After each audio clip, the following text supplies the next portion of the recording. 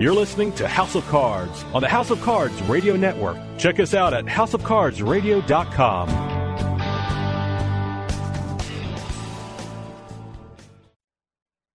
You know what cheers me up? What? Rolled up aces over kings. Ladies and gentlemen, boys and girls. The House of Cards.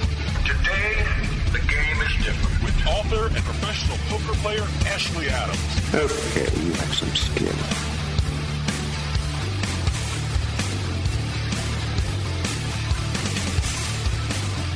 Hello, listeners. This is Ashley Adams. You're listening to House of Cards. We've got a great show for you. Our first guest is going to be Steve Ruddock. Steve is a poker writer with thousands of articles to his name.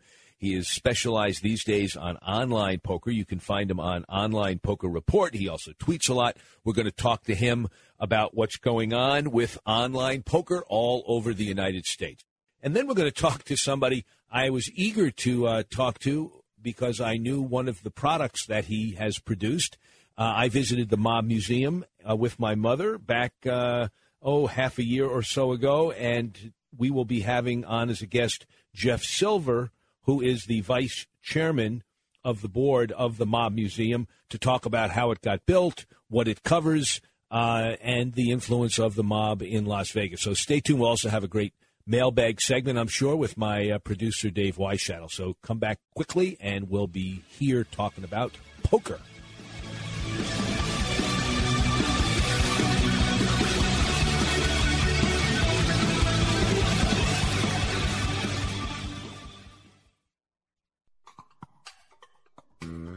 Make your game night the envy of all your friends and family. Play on a one-of-a-kind table.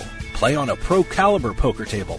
Pro Caliber tables are made with high-quality gaming suede and suited speed cloths. And with their Table Builder app, customers can create a table to accommodate any game. Select one of the in-stock designs from their site or imprint your own. And now you can get a free 600-count coin inlay chipset when you purchase a Pro Caliber poker table. Here's how. Use offer code HOCRadio when you check out at ProCaliberPoker.com or when ordering by phone at 240-25-POKER. That's 240-257-6537. Remember, to get your free gift when ordering your poker table, use offer code HOCRadio. That's HOCRADIO. Order by phone at 240-257-6537 or online at ProCaliberPoker.com. Pro Caliber Poker Tables. Stop playing around and get that table you've been looking for.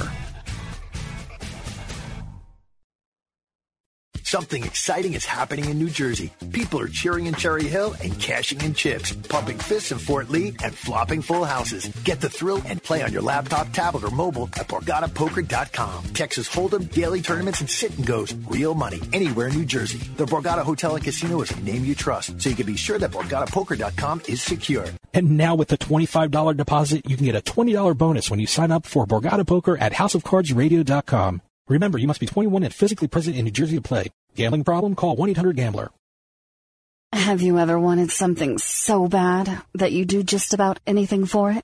Well, that's exactly how we feel about you. That's right. AdamandEve.com wants you so bad. We're giving you 10 free gifts with your first order. You heard me right. That's 10 free gifts to spice up your love life. First, you'll get a sexy surprise for her. Second, an adventurous toy for him. And third, a little something we know you'll both enjoy. Plus, you'll get 6 full-length adult movies on DVD. And number 10, free shipping on your entire order. That's 10 free gifts for you shy types who've never tried Adam and Eve before.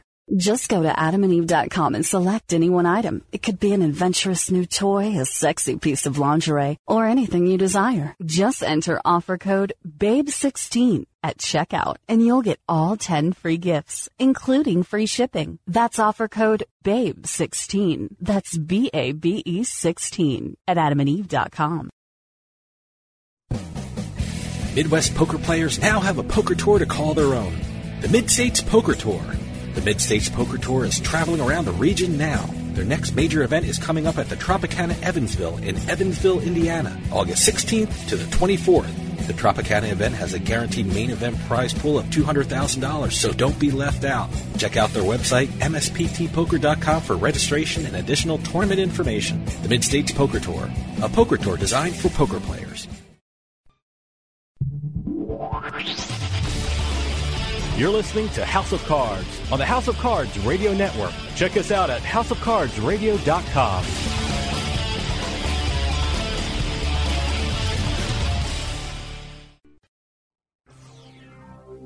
You're listening to the House of Cards. Is that good? Do I want that? Oh, yeah, you want that. Well, fantastic then.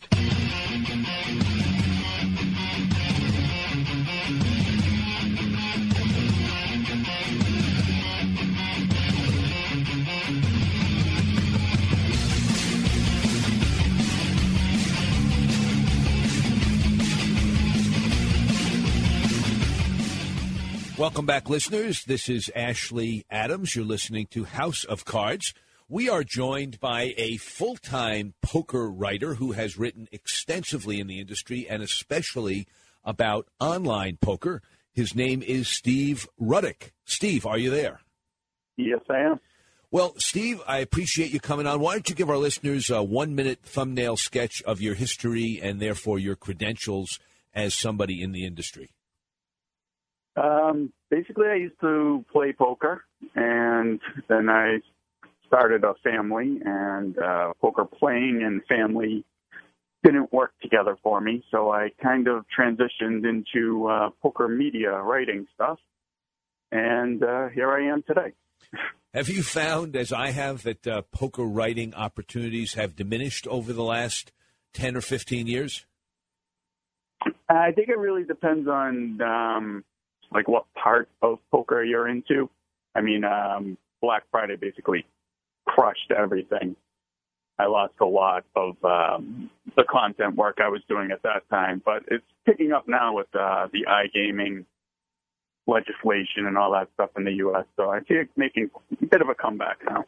Okay, well, give us a good overview of exactly what players can do with regard to online poker play in the United States right now, going from where it's legal, where they can play for free, and, you know, those kind of rooms that you can play on that may not be officially legal, but you can still sign on to and somehow get your money on.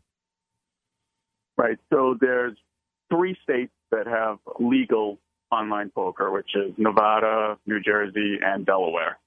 Anybody in those states, you don't have to be a resident as long as you're within the borders, can log on and play for real money at one of the designated sites, which are different in each state. And then, of course, there is the gray market, black market sites, which are still up and running. There's not too many left. Bovada would be the biggest, part of Bodog. And other than those 3 states, which most of even the black market sites have pulled out of now.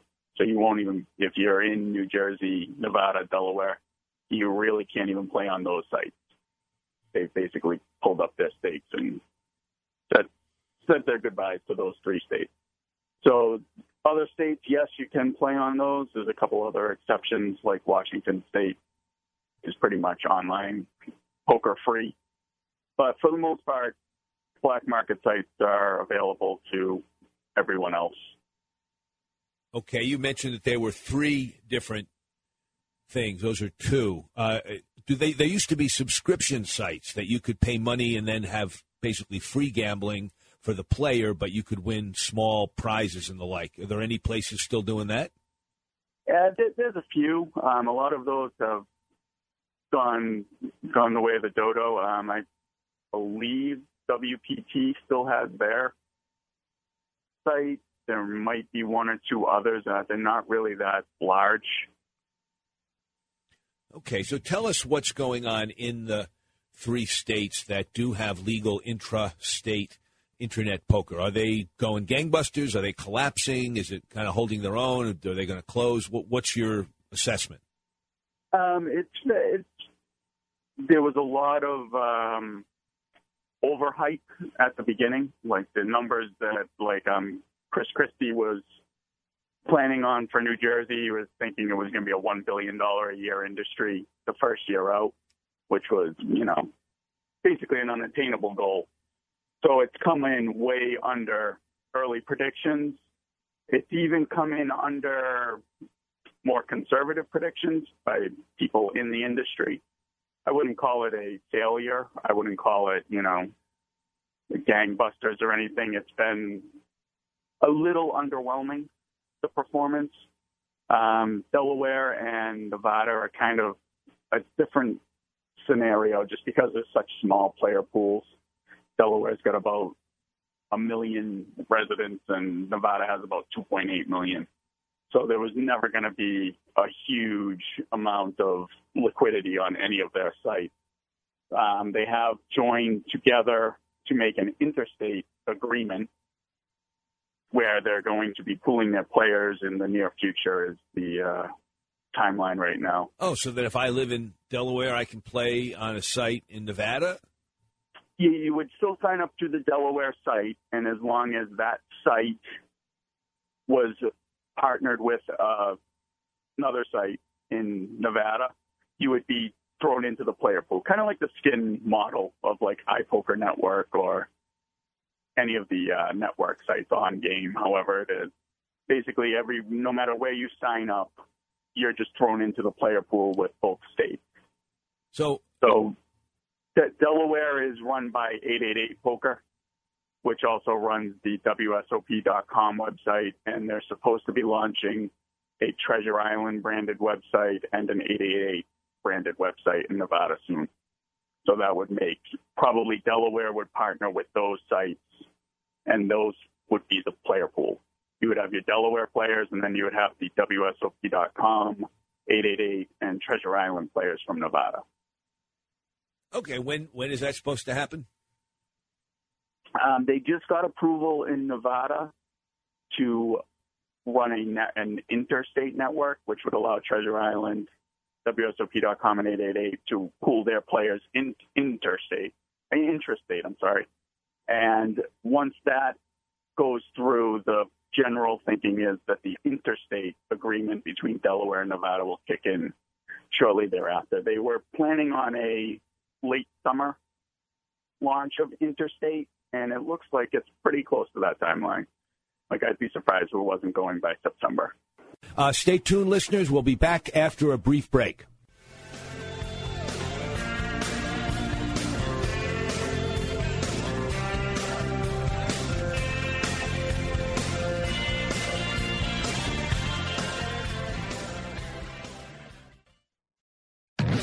Midwest poker players now have a poker tour to call their own. The Mid-States Poker Tour. The Mid-States Poker Tour is designed to cater directly to poker players.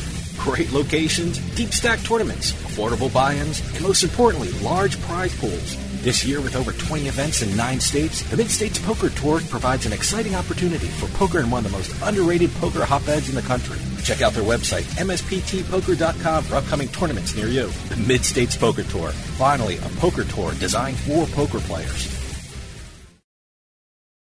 Are you still shopping the old-fashioned way? Well, then buzz on over to Bzid.com. Bzid is your #1 online auction source for brand name new items from companies like Apple, Sony, Canon, Dyson, Samsung, and more at discounts of 75%, 85%, and 99% off retail. Go to Bzid.com and use the offer code VIP and get 3 bids for the price of 1. That's offer code VIP to get 3 bids for the price of 1. Go to Bzid.com, BEEZID.com, Bzid.com.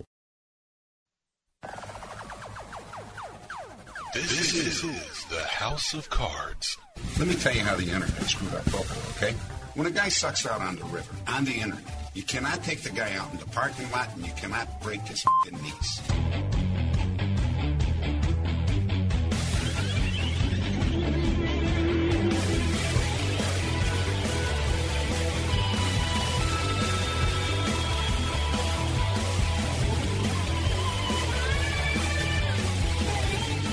Hello, listeners. Welcome back. This is Ashley Adams. You're listening to House of Cards. Well, listeners, we're talking to Steve Ruddick, who is a freelance and very, very much published poker writer, especially about online poker.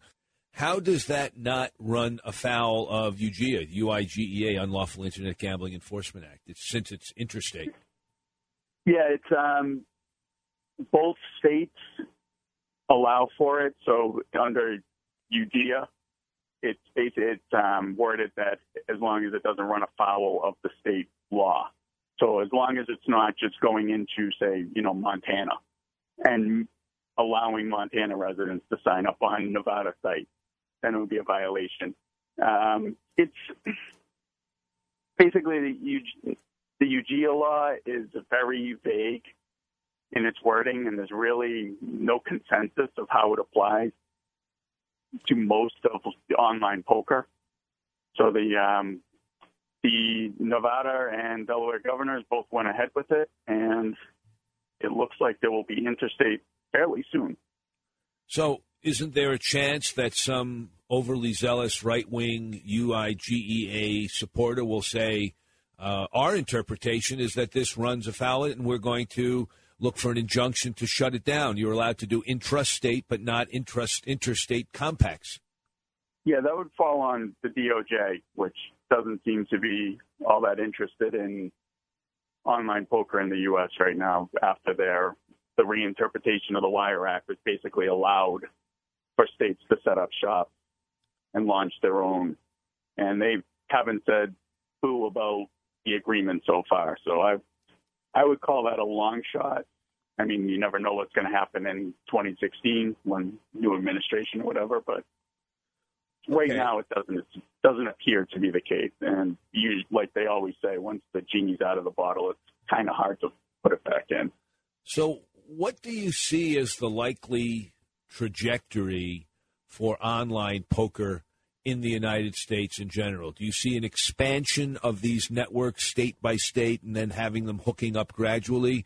Do you see some maybe DOJ decision saying, well, now that we've thought about it, online poker is okay and we're not going to enforce anything about poker. We'll just enforce it with regard to – what do you see as happening down the next 3 to 5 years?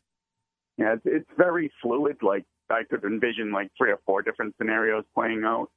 I don't expect any type of ban to pass, and I don't really expect any type of federal legislation that would just permit like online poker or online gambling. I see it going state by state, and the smaller states really have no choice but to pool their players. I mean, even a state New Jersey size, they're having struggles keeping up a solid player base. I mean, you're looking at average cash game traffic throughout the whole state. Like all of their legal sites is like 300 to 400 players. So it's not like they're setting the world on fire with their liquidity. So eventually they're probably going to join Delaware and Nevada and whatever other states come along. The only states like you might not see that happen with is like California, New York, states with very large populations to pull from. Okay, so if you were somebody who used to play poker in the United States and you moved to Canada so you could continue to play poker online, you're not packing your suitcases anytime soon to come back to the U.S. No, I'm staying right where I am. Where do you live, by the way? Massachusetts. Oh, you do? Have we ever played together, Steve? Well, I don't think we've ever played together, but I do know of you. Actually, I'm looking at your winning 7-card stud book right now on my bookshelf. I'm honored. I have a second one on No Limit Hold'em, but we can talk off the air about where we've played. What part of the state are you in? I live in Milford. Oh, that was one of the potential sites for a casino, if I recall. Yeah. Yes, Let me just let me draw you out a little bit. Were you for it or against it? For. I guess that makes sense. So was I. And I'm a little disappointed. What's your read of what's going to happen with our statewide referendum campaign on casino gambling? Yeah, that's another almost toss up. Like right now, I'd give it like a 55-45 that it will stay.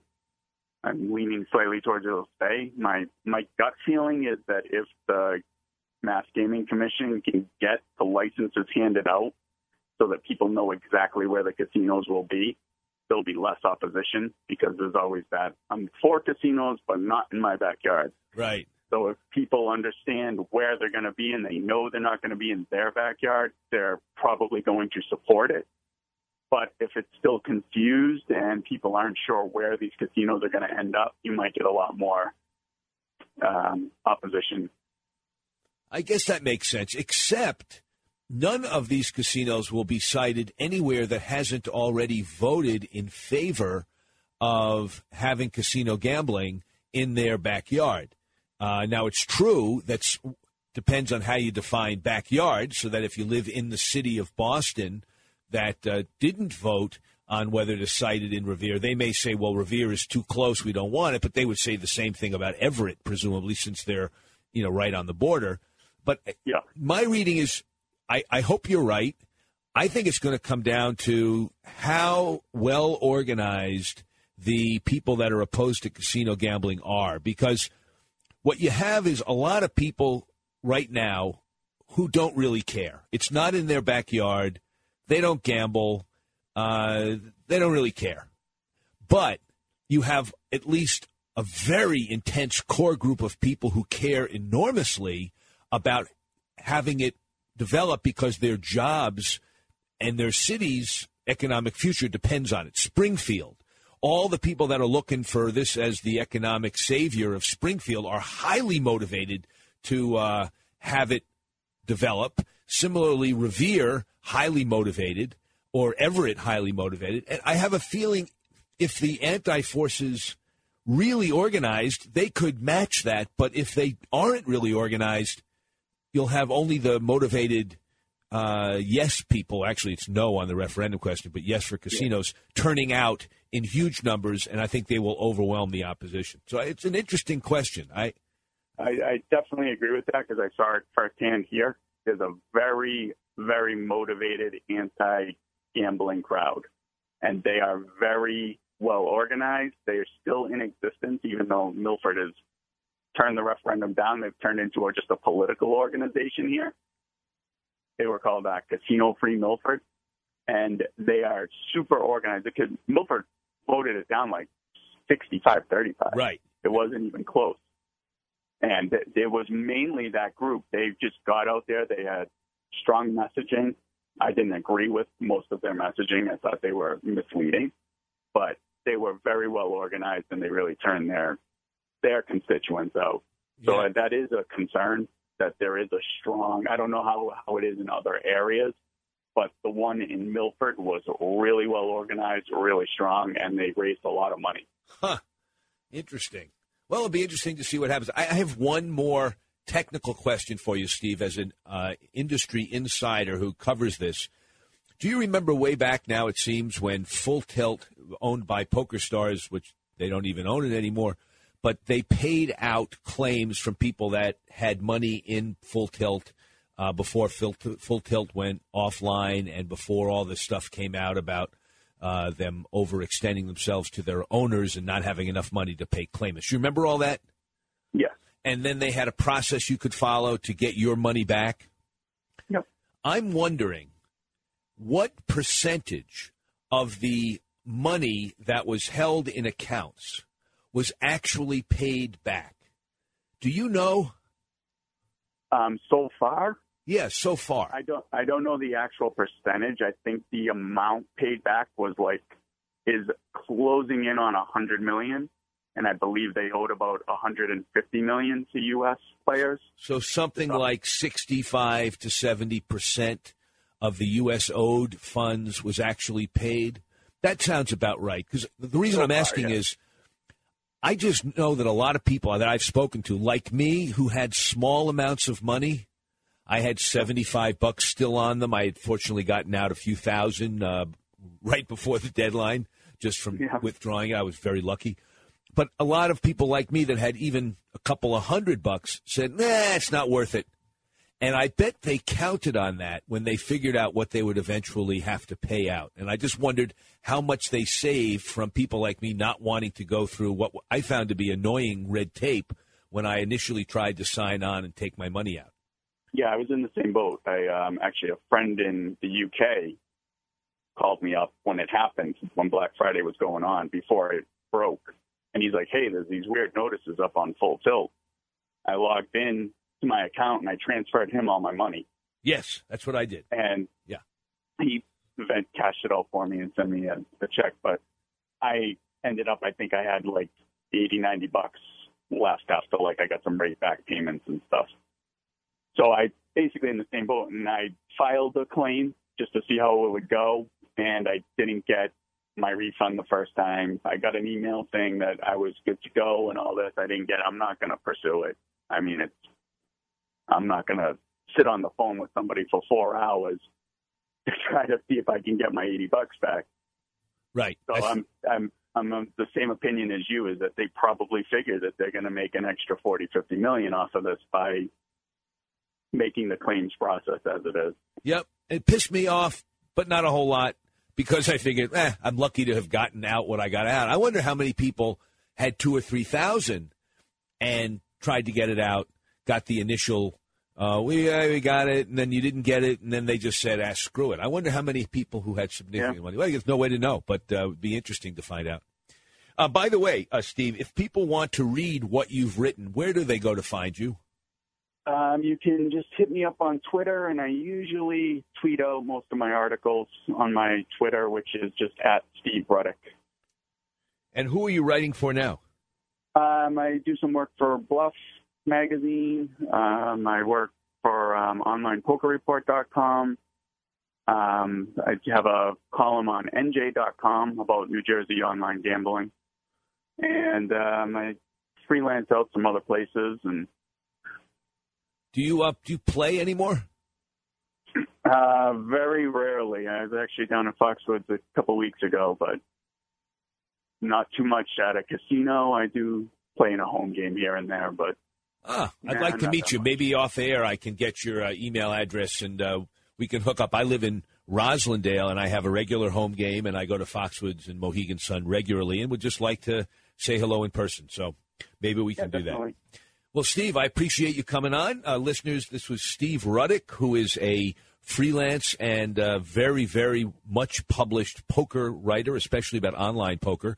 And we hope to have you back on, Steve. Sounds good. I had fun. Okay. Take care. Listeners, we're going to take a quick break, and then we'll be right back.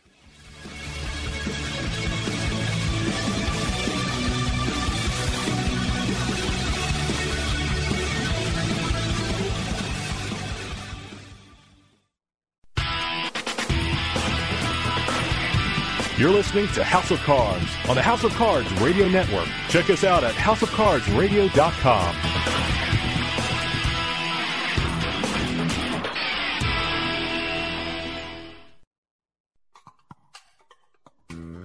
Make your game night the envy of all your friends and family. Play on a one-of-a-kind table. Play on a Pro Caliber poker table. Pro Caliber tables are made with high-quality gaming suede and suited speed cloths. And with their Table Builder app, customers can create a table to accommodate any game. Select one of the in-stock designs from their site or imprint your own. And now you can get a free 600-count coin inlay chipset when you purchase a Pro Caliber poker table. Here's how. Use offer code HOCRadio when you check out at ProCaliberPoker.com or when ordering by phone at 240-25-POKER. That's 240-257-6537. Remember, to get your free gift when ordering your poker table, use offer code HOCRadio. That's HOCRADIO. Order by phone at 240-257-6537 or online at ProCaliberPoker.com. Pro Caliber Poker Tables. Stop playing around and get that table you've been looking for.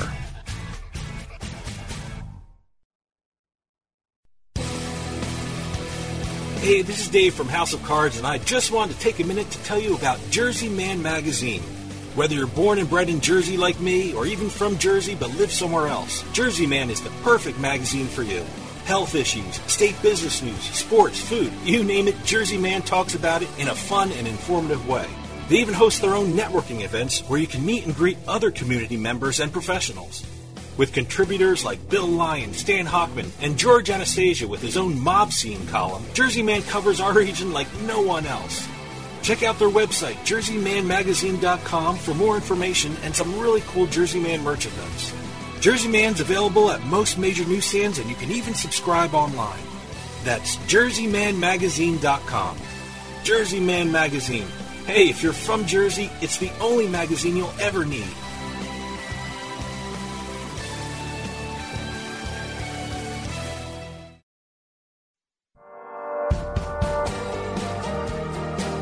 Hey, this is Dave Weishuttle from House of Cards with your House of Cards gaming report for the week of August 18th, 2014.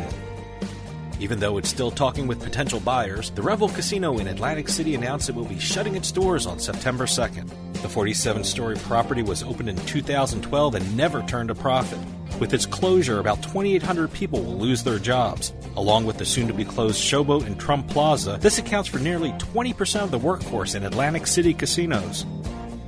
Smokers can't smoke in Ohio casinos, so 3 Ohio casinos have decided to bring the gaming to the smokers. Cincinnati's Horseshoe and the Hollywood casinos in Toledo and Lawrenceburg want to install slot machines in the designated smoking areas while their gaming floors remain smoke-free. Ohio regulators are reviewing the proposals at press time. And finally, Nevada, Oregon, Montana, and Delaware can all breathe a sigh of relief since New Jersey will not be getting sports betting. Last week, Governor Chris Christie vetoed a bill to bypass the federal ban and legalize sports betting in Jersey casinos and racetracks. Christie felt that the bill tried to, quote, sidestep federal law. I'd give my opinion on the governor's action, but I need to use the bridges to get home to New Jersey. Have any news or tips regarding casinos, gaming, or legislation? Send us an email at newsroom@houseofcardsradio.com and follow us on Twitter at HOC Radio.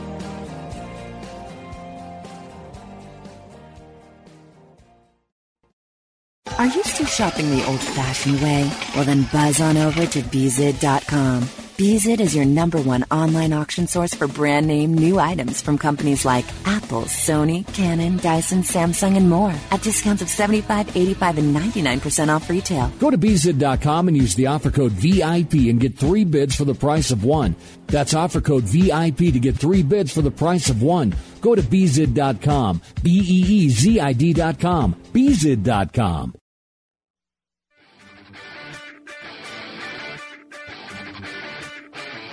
This is House of Cards Radio with Ashley Adams. Take the cards, big man. Show us how it's played.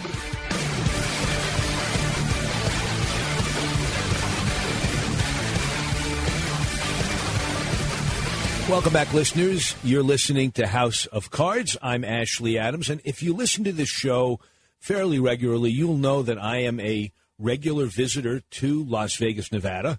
And, in fact, have had opportunities to do a lot of things other than just play poker, which is, of course, my first passion, one of which was to visit a great museum called the Mob Museum that I wouldn't say is a tribute to the mob in Las Vegas, but it's certainly a wonderful collection of interesting exhibits about the mob and their history in that city. So we decided to have on somebody who is intimately familiar with this museum. In fact, he is the vice chairman of the board of the nonprofit organization known as the Mob Museum. His name is Jeff Silver. He's an esteemed attorney of long standing in Las Vegas, also a former regulator who has had experience with the casino industry for many, many years. And here he is. Jeff, are you there? I am, Ashley. Thank you. Well, we're happy to have you on, and I hope you can shed some light on Las Vegas and this museum in particular. Tell us about the origins of the Mob Museum and your connection to it. The Mob Museum essentially was the brainchild of former Mayor Oscar Goodman, who himself was a mob lawyer in town and had quite a reputation defending organized crime types. Next to the City Hall building was a vacant former post office and federal building that was in a state of disrepair, and it happened to be one of the few buildings in Las Vegas that is on the National Register of Historical Places, since we blow up all of our hotels after a few years and build new ones on the same spot. That's right. This was one of the few great buildings that was left as a legacy. So we took the opportunity to receive the building as a $1 grant from the Park Service, with the condition that we use it for some type of a charitable or museum-type purpose. And then Oscar Goodman decided that the Mob Museum might be a good idea because, of course, Las Vegas has always been identified with mob-related activities, and its origin certainly comes from that genre. So that idea kind of percolated for a while and developed into something really worthwhile, as you indicated. Well, I was in Las Vegas for my mother's birthday. It was my gift to her. She's not a gambler at all, as, in fact, many visitors to Las Vegas are not gamblers or only very casually so. In fact, if I understand correctly, the amount of revenue per visitor is now more than 50% of it is not from gaming itself, but from ancillary businesses in the Las Vegas area. But in any event, I wanted to give her a tour of the city that did not include going to the gaming tables. I mean, I pointed out that they existed, but we did everything but gamble. And one of the centerpieces of her time there was going to the Mob Museum, which I thought initially it'll be like a 20, 30-minute little thing through, and they'll have some pictures of old mobsters, and maybe they'll have a couple of short clips. But really, it was a 2.5 to 3.5 hour treasure trove of stuff. How did you assemble all of the exhibits, and how long did it take for you to actually go from start to end of building that museum up? The museum itself was a project in the making for a number of years. I mean, we spent over $40 million in the rehabilitation of the building. Who was to know that we had to actually make the building earthquake-proof and everything else? And the building itself was used as a Social Security office, which is rather a bland use of such an esteemed location. They peeled back the sheetrock walls on the Social Security office and found this gorgeous courtroom with all of the filigree and all of the design features and so on of a truly remarkable place. And this is the same courtroom in which the Kefauver hearings were held back in the early 1950s, talking about organized crime around the country. So they took this building and rehabbed it with grants and so on, and the end result was that we had a marvelous place for which to put our exhibits. But what type of exhibits would we put in there? We retained the services of Dennis Berry, and you may remember that name from the Spy Museum in Washington, D.C., as well as the Rock and Roll Museum in Cleveland, Ohio, which is now a hotspot, I guess. He and his wife and the Gallagher and Associates out of California came up with a storyboard talking about the development of organized crime in this country and law enforcement's reaction to it. And we started to build exhibits and a theme board based on that. And that's why the museum is so interesting. You walk in there and you're really in the middle of a movie. I know that, anytime I turn on the TV and pass through the Godfather movie, I just compelled to stop and watch the rest of it. It's just a story that is so fascinating to all of us. Yeah, I have a couple of questions, actually 3 questions about that. First of all, was there any concern in the development of the storyboard, so to speak, and in the exhibits themselves, that you would glorify a chapter of American history that should not be glorified but condemned? Well, I know that was one of the major concerns that all of us who were sitting on this board of directors thought about. And indeed, when the Mob Museum opened, there were a number of judges that decided not to go to the opening party because they thought that they were some way stamping their approval on organized crime. But as you know, the museum is really known as the National Museum of Organized Crime and Law Enforcement. And the chairman of our board is Ellen Knowlton, who is the former special agent in charge of the FBI office here in Las Vegas. So we certainly had respectable credentials in terms of our own management operations, and we took very, very careful care to make sure that we didn't overemphasize the glamour of organized crime to the exclusion of the role that was played by law enforcement. In fact, some of the exhibits that we have are really a tribute to the mob busters, guys like Elmer Ire from the IRS and Elliot Ness, of course, J. Edgar Hoover, and others who did so much to bring down the mob in the various cities that we highlight here. So there certainly is an effort to balance the theme. The original theme of the museum was there are 2 sides to every story, and we certainly give both elements of that in the Mob Museum when we tell our tales. Well, I can attest to the fact that you do, in fact, show a lot of the law enforcement end of things, though one certainly leaves the museum with a better sense of the mob than of the people that pursued them. For listeners who just tuned in, by the way, we're talking to Jeff Silver, who is the vice chairman of the board of what is commonly known as the Mob Museum. My second question along those lines is, did any of the families formerly known as the Mafia families, did any of them or their descendants contact you about, renting out the place for a family or for a group to come visit en masse? I mean, was there any of that went on as far as you know? Not specifically for a family reunion, no pun intended, but it was certainly the kind of thing that allowed us to attract contributions, donations of memorabilia from various descendants of people who were highlighted in the museum in one form or another. We've got artifacts from those individuals that want to at least share a bit of the memories that they had.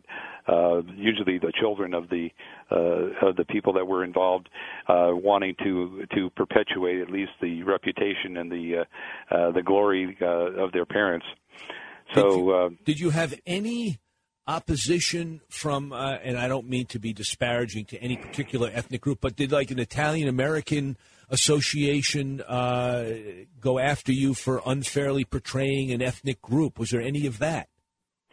Well, certainly there was a commentary by various officials in organizations that are designed to protect the reputation of a certain ethnic group from being besmirched. But when they came over and actually visited the museum, saw what we were doing, the attitude completely changed. They understood that this was an effort on our part to at least perpetuate and memorialize an important part of Las Vegas's history, and in fact the history of our country, talking about things such as prohibition and the rise and fall of organized crime in this country is an important story to be told, and it certainly is one that's very compelling. I know from my own perspective, I grew up here in Las Vegas in the 50s and 60s, and I saw, organized crime involvement in the various hotels, and then I became a regulator as a member of the state's gaming control board, and we were embarking on a quest to remove organized crime from our casino industry. And that included the fact that there were people being killed almost on a weekly basis in various cities around the country as they tussled for control rights to various properties in Las Vegas and various activities that were going on here. When I was on the control board, for example, I had people that came to see me one day and wanted to give me information about how skimming was going on at one of the hotels, and I took the information down and I said, I hope you weren't being followed over here. And the guy said, no, I was very careful, and that was the last anyone saw of him. His car was found at the airport 2 weeks later, and he hasn't been seen since. So you could see that the people that were involved in this, they definitely played for keeps. Absolutely, and I just want to reiterate that this is a great museum. We have about a minute and a half left. I want to ask you something. You may not know, but I am curious. Would you say the influence of the mob is 100% gone from Las Vegas? Are there any vestiges still left? And if so, in what ways? Well, I don't think there are any vestiges of the mob per se as we knew it and as it's characterized in the museum, but certainly we're in the process right now of cracking down on money laundering and bribery, illicit activities from around the world.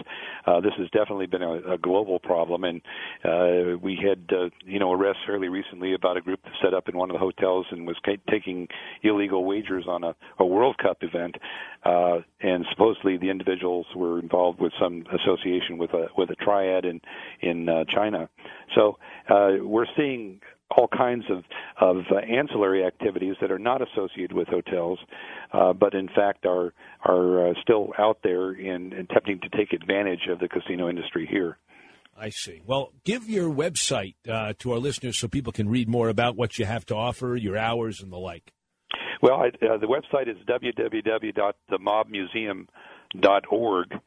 And I would invite everybody who is going to be in Las Vegas in the late September timeframe to come and listen to one of our many programs that we have. We're talking about border insecurity and the Mexican drug cartels and their threat to America. That's going to happen on September 23rd, but we have these periodically throughout the year, and it's a very interesting opportunity to learn more about what's going on in the world in terms of the criminal activities. Okay, I think that would be a great time to be out there. Also, the weather is much nicer toward the end of September than it is now in the middle of July when we're taping the show. Actually, just one other question occurred to me. There is not a museum of similar proportion in Las Vegas dedicated to gambling. And I'm wondering if you, as somebody who's on the board of this incredibly successful mob museum, have heard anything, if there's been any talk about trying to get a museum that is dedicated to gambling and all of its different forms and aspects and the history of it in Las Vegas and around the world.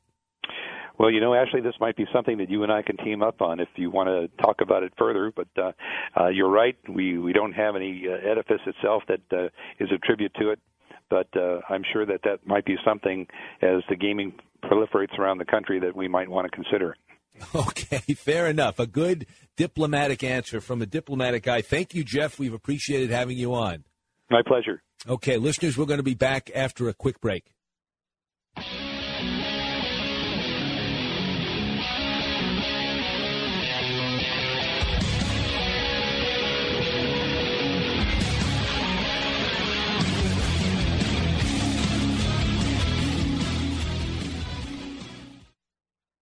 Need to sell your house fast? We're Homevestors, the we buy ugly houses people. You've seen our big yellow billboards with our caveman UGG, but did you know that Homevestors is America's #1 home buyer? At Homevestors, we can buy your house as is, pay you cash, and usually pay most of the closing costs, and we close fast. Call today for your no-obligation consultation and get out of that ugly real estate situation. If your house needs repairs, you're ready to downsize, tired of renters and those rental property repairs, retiring, experiencing a job transfer, inherited a property, or just need to sell your house fast, do what thousands of satisfied Homevestor customers have done. Call Homevestors today for a no-obligation consultation at 866-I-WANT-UGG. 866-I-WANT-UGG. We'll close fast and pay cash. So what are you waiting for? Call Homevestors today. 866-I-WANT-UGG.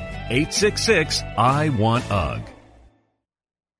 Something exciting is happening in New Jersey. People are cheering in Cherry Hill and cashing in chips, pumping fists in Fort Lee, and flopping full houses. Get the thrill and play on your laptop, tablet, or mobile at BorgataPoker.com. Texas Hold'em, daily tournaments, and sit-and-goes. Real money anywhere in New Jersey. The Borgata Hotel and Casino is a name you trust, so you can be sure that BorgataPoker.com is secure. And now with the $25 deposit, you can get a $20 bonus when you sign up for Borgata Poker at HouseOfCardsRadio.com. Remember, you must be 21 and physically present in New Jersey to play. Gambling problem? Call 1-800-GAMBLER. Hey, this is Dave from House of Cards, and I just wanted to take a minute to tell you about Jersey Man Magazine.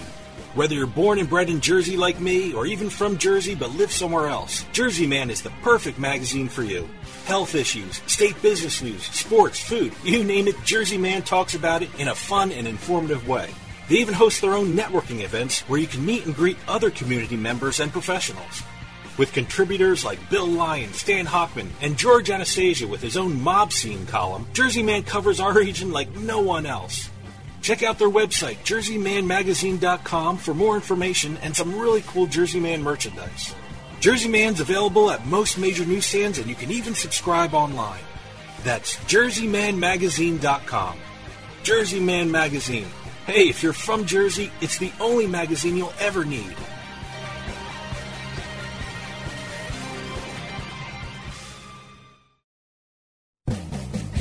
Midwest poker players now have a poker tour to call their own. The Mid-States Poker Tour. The Mid-States Poker Tour is traveling around the region now. Their next major event is coming up at the Tropicana Evansville in Evansville, Indiana, August 16th to the 24th. The Tropicana event has a guaranteed main event prize pool of $200,000, so don't be left out. Check out their website, msptpoker.com, for registration and additional tournament information. The Mid-States Poker Tour, a poker tour designed for poker players.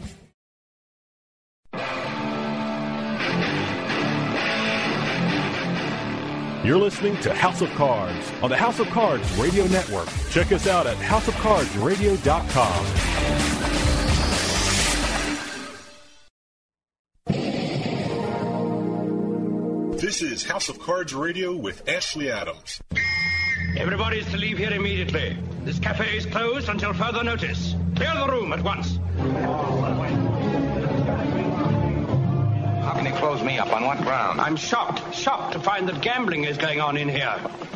You're winning, sir. Oh, thank you very much. Everybody out at once.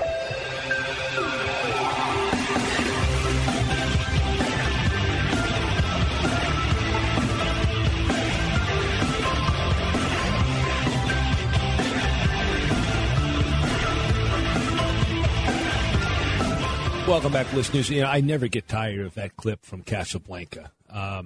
It's just a wonderful thing with Claude Rains. Oh, it's classic. I love it. I love it. So, welcome to House of Cards again. And what do we have on our plate for this segment of Mailbag? Well, it all stems from a story I did last week on the Gaming Report. And I got a bunch of email on it. Basically, a bunch of shocked people when they heard the outcome of this story. So I'm going to set the scenario up for you. Set the scenario up for me. You're in the middle of a casino. In the middle of a casino. You look down. I look down and I see a $100 chip. A winning $200 ticket. Okay. What do you do? Let's see. If I'm at Foxwoods, I take the $200 ticket and I go up to security and I say, "Excuse me, sir, somebody appears to have dropped this $200 ticket. Is there any way to ascertain whose it is?" Well, you're a better person than I am, because I would have done exactly what the person in this story did. Really? He found the ticket and he cashed it. So, I mean, God. you know what? Yeah. Oh, my God. Yep. And what happened? He was charged with a crime. What's the crime? Get this one. This is in Pennsylvania. Theft of mislaid property. So if I found a cell phone and kept it? Apparently. This is what happened. The person who lost the ticket later on called the police and said, I lost my $200 ticket. And they went back and took a look at the cameras, and they found that this gentleman picked up the ticket and cashed it. And later on, he was charged with theft of mislaid property. Well, by the way, this was in Harrah's, Philadelphia, which is actually not in Philadelphia. It's in Chester. But right. It used to be called Harrah's Chester. But for marketing reasons. Well, it does raise some ethical questions that I have pondered. I actually have some experience with stuff like that. Okay, great. First of all, lest anyone think I am more virtuous than I am, you talked about a ticket. I have found chips in poker rooms. Okay. And do you think there's a difference between the two? Oh, absolutely, because I assume that a ticket is identifiable. Okay. That one could determine whose card was in the machine, which evidently they did in order to track it down. And I would think that it's traceable. A chip, well, here's what happened to me. I mean, I found $1 chips, $5 chips, and unless you absolutely know who dropped it, you just keep the damn chip. I mean, it's no big deal. Yeah. I've also found $100 bills and just kept, I found a $100 bill outside on the curb, and I just kept it. And then I look around to see if there are any other $100 bills that maybe from a drug deal gone bad, flew away. But I have found wallets, and I have found billfolds, and I have found envelopes with money in them. Wow, where do you go, money. Man? I found one on the Long Island Railroad. I found a business-size envelope that had about $1,100 in cash. Okay. And this was in the 1970s, and I kept the money. There was no identification, but I called the train, the LIRR information number, and I told them that I found an envelope with a considerable amount of money in it, and if somebody made a claim, I would be happy to talk to them to determine whether I thought that they were the rightful owner and to return it. And in fact, a woman called up, said it was all her Christmas money, and we ended up delivering it to her, my friend and I, and did not ask for any reward, and were offered one but didn't take it. And when I found a wallet, I immediately returned it to the owner. But when I was at Foxwoods during the first year they opened, they had the World Poker Finals, which was their equivalent of the World Series of Poker. And during that, they had a lot of big cash games. And I saw a few players walking from one big cash game to another. Apparently their game broke and they were consolidating tables. And somebody in this throng of 2 or 3 players dropped a green chip, a $25 chip, on the felt in the poker room, on the carpet. And I saw it fall, and I walked over to it, and I picked it up, and I was going to be a hero and say, here's your $25 chip. Yeah. But then I didn't realize whose it was, and I would have had to have said, so who dropped the $25 chip? And 4 hands would go up, and then you have it. So I just kept it. So, but if it was $200 and it was some way to identify who the owner was, I would absolutely try to. It's not mine. Yeah. You wouldn't though. You would keep it. A couple emailers said, if this guy was clumsy enough or didn't care enough to hold on to his $200 ticket, then serves him right. Finders keepers and something like that. So, but a couple emailers also brought up a great point, and I want to ask you, because you've been to casinos around the country, around the world, is there anything posted in the casinos that says you must return found tickets? No, not that I've seen. Well, shouldn't it be? If it's a crime, shouldn't it be posted? I don't know. Is there anything that says must return lost wallets? Yeah. Is there anything that says must not reach into the pocket of the person next to you and take their cash? I think some things are fairly self-evident. One is that if you find money, if there's any way to trace it, and maybe the person they were charged with the crime. Yep, they were just ordered to. Well, maybe they did that as a strategy. The person offered to pay the money back, and they said no, it's too late. The state police of Pennsylvania said, no, you're charged with this. You have to go to court. Wow. Well, I don't think that's right. I think that you give a person a free pass first time. They didn't know it was an offense. They thought it was like finding money. I don't think I can't be too sympathetic with the courts in that one. I think you got to give somebody a free pass. Yeah, that sounds. Anything else going on? Yeah, we actually got a question about the World Series from Jerry from Nixon, Nevada. Not sure where that is, but it's in Nevada somewhere. I do not recognize any of the names at the final table. Is not having a big name at the final table good for poker? No, of course not. I mean, it's always better to have somebody that the casual player recognizes. But tell me the last one that we had a player that a casual person would recognize. Couldn't remember. There you go. No. For at least the last 5 years, I don't think. Mizrahi was in one, wasn't he? Last year or 2 years ago, I think there was one name, and then J.C. Tran was in one. But I don't think, frankly, that generated a ton of interest. I got to go see how. I think the final table has been largely anticlimactic. Climactic, yes. Anticlimax, yes.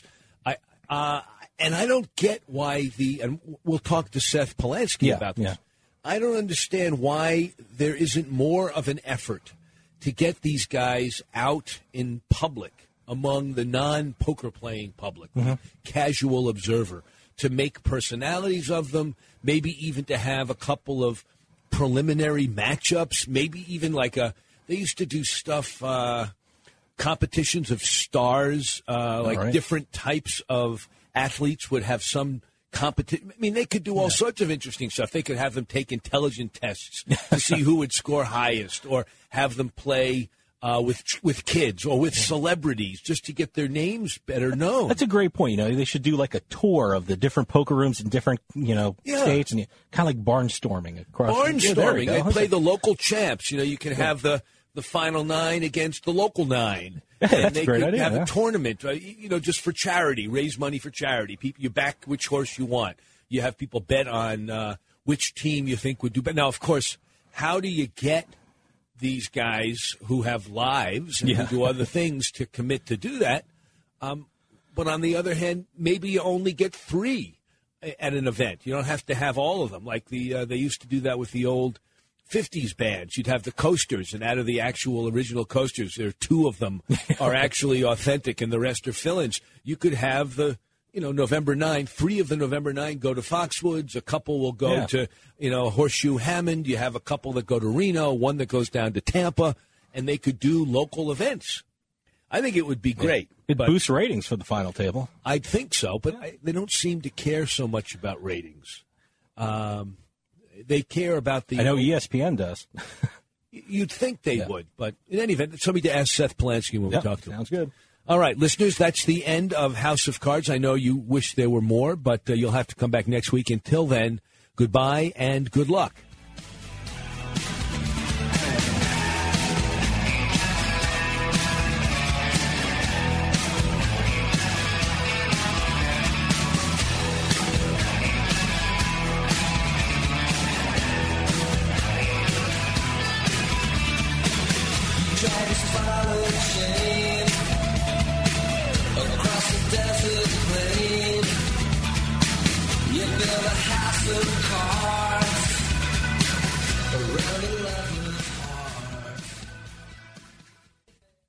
This podcast is a part of the C-Suite Radio Network.